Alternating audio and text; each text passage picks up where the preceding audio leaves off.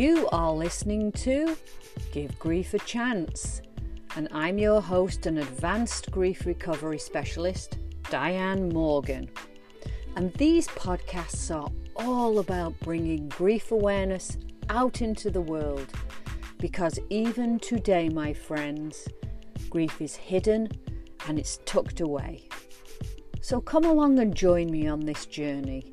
Let's start to bring grief out into the open, and maybe you'll be brave enough to give your grief a voice. This is episode number 27. Hello and welcome. I hope that you're all doing well, and I just want to say a big thank you to all of you for being here with me today listening to this podcast. And I want to send lots of love to anyone who's struggling with any emotional pain. You know, I cannot tell you that I know how you feel, because I don't. I only know how I felt when I went through my losses. So lots of love to you all. Now on this episode, I'll be talking about when grief is new and raw. And when grief is new, it can feel so overwhelmingly painful, lonely and scary. And it may all seem like way too much to bear. And yet this experience must be felt deeply down to every last drop. And as hard as it all may be, it's so important to understand that it's perfectly okay to cry when you need to, scream if you have to, and yell at God if you want to. Just get it out. Because whatever you do, you don't want to suppress your grief, or try to avoid it, or even change it.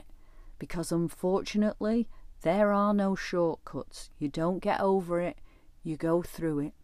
Step by step, drop by drop. And by acknowledging and accepting your pain, you will and you can eventually heal. And loss can create so many mixed emotions. You might feel numb, shocked, angry, frustrated, guilty, overwhelmed, alone, anxious and depressed. And you know what? It's all okay, because it's the normal and natural reaction to loss of any kind. So be gentle and allow yourself to feel it all. And it's good to remember that your grief can make others feel very uncomfortable. And that's mainly because they don't know what to say to you. You know, people offer you advice, trying to comfort you and encouraging you to get over it, or they might tell you, just get on with life. Or maybe you hear something like, they're in a better place now. Intellectually, that's what many people think is the right thing to say, because for most, that's what they've learned. And you know they mean well. And you notice that I say that's what they think they should say. But grief isn't intellectual, it's emotional. And so that's why it's so important to feel it. Now, my share today is from Carol. And she told me that not too long ago a mother died suddenly. And in the depths of her despair, she decided that all she could do was trust in her grief. As painful as the process was for her, she knew that deep inside, at some point in time, her grief would gently guide her back to life. She noticed that she and her sister were having two very different experiences with the loss, and that helped Carol to recognise just how individual we all are, and how we all have our own unique way of expressing grief. And Carol said, you know, for the longest time, I felt like I was on this roller coaster ride through life. I realised that grief is not predictable. And at times I'd come to a point when I felt like I could breathe again. I'd feel calm and free from tears. I'd almost feel a sense of relief. And then bam, suddenly from out of the blue, it would hit me like a ton of bricks, and I'd drop down to my knees, uncontrollably sobbing, wondering if I'd ever feel like me again, wondering if I was going crazy and losing it. And at times I felt so lonely and lost. I remember one day sitting looking out of the window, and I noticed how my grief touched me on so many different levels, physically, mentally, emotionally, and spiritually. It truly is an all-encompassing thing. And I remember the build-up to the funeral. It all seemed so intense, and it felt like there were so many decisions to be made. Which casket would Mum want? How many cars would we need? Who would talk at the sermon? Which music would Mum like? What were her favourite flowers? What should we order for food, and where should we meet after the service? And even though Mum had organised so much before her death, there still seemed like such a lot to do. And for a brief minute, I felt like my relationship with my family had changed, because it seemed so intense. But I knew that we were all struggling in our own way. We were overcome at times with so much emotional pain. However, we managed to pull it all together beautifully. And to my surprise, I found myself writing a poem to my beloved mother, and for some reason it made me feel like I could continue to connect with her. So I decided to place it in the casket along with a family photo. I chose the one that Mum loved so much. It was the one where all of us kids were pulling faces and having fun.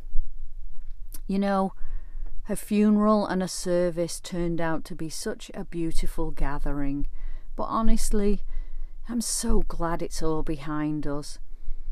And as the weeks have turned into months, I understand that my feelings and love for my mum have not and could not ever die. Our relationship has just transformed. Grief can be messy and complicated, unpredictable and painful. And I'm still moving through it slowly, but I'm proud for allowing myself to truly, honestly and deeply feel and do whatever I needed to do to make it through the pain. Now I tell myself, okay, Carol, it's time to think about your future, your needs and your healing. And that's what I'll be working through next. Beautiful, Carol, thank you for sharing. Next up we have Josh, and he shared a story, and he said, I want people to know how crazy I felt in the newness of my grief. About a week after my wife died, I had a terrible and irrational fear of going to bed. I dreaded it because I was terrified that if I fell asleep, I might not wake up in the morning. I kept having these horrifying thoughts. They were racing around my head, and I became so afraid, worrying that if I didn't wake up, then that would leave the children as orphans, and how terrible that would be for them. However, over time and going through many restless and sleepless nights, I'm happy to say that common sense finally prevailed, and I was able to change my way of thinking as it was driving me crazy. I'm 47. I'm healthy, so surely I'd no reason to be worried. But I realised that grief is a strange thing. I learned to let it come and watch it go in waves. So my words to you are, please be kind and gentle with yourself. Thank you, Josh, for that share. So you see, Looking at the physical side of grief, like any form of stress, it can weaken your immune system, and that can make you more susceptible to illness. These feelings of stress and anxiety can produce physical symptoms that you might experience. So as hard as it might feel, it's really important that you look after yourself. And grief affects people in many different ways, so there's no particular way you should be feeling, and there's no time limit as to how long it'll take you to move through it. Everyone grieves differently. And if you understand your emotions, then you can take care of yourself in a loving and healthy way.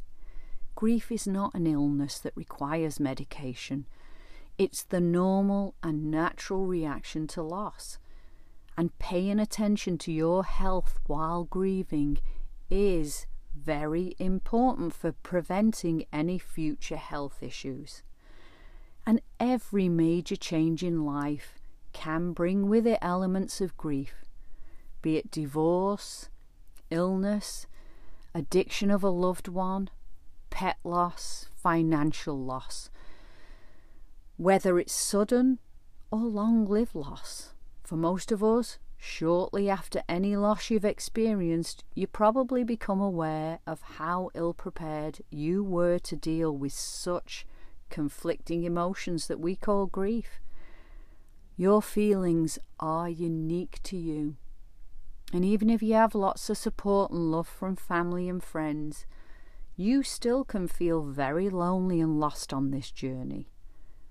And the Grief Recovery Program is designed to help you safely sort through all of those feelings of emotional pain.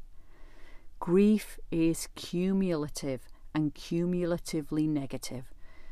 And for many people, their learned defense mechanism is to suppress their painful emotions rather than express them.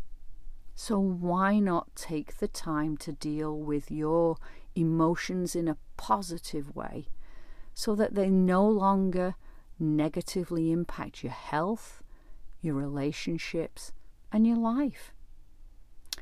Okay, you lovely people, that's it for this week's podcast.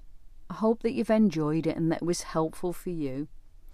If you'd like to find out more about the Grief Recovery Program, or if you'd like to share your story of loss, and if you have any questions or topics that you'd like me to cover, then please visit my website www.givegriefachance.com.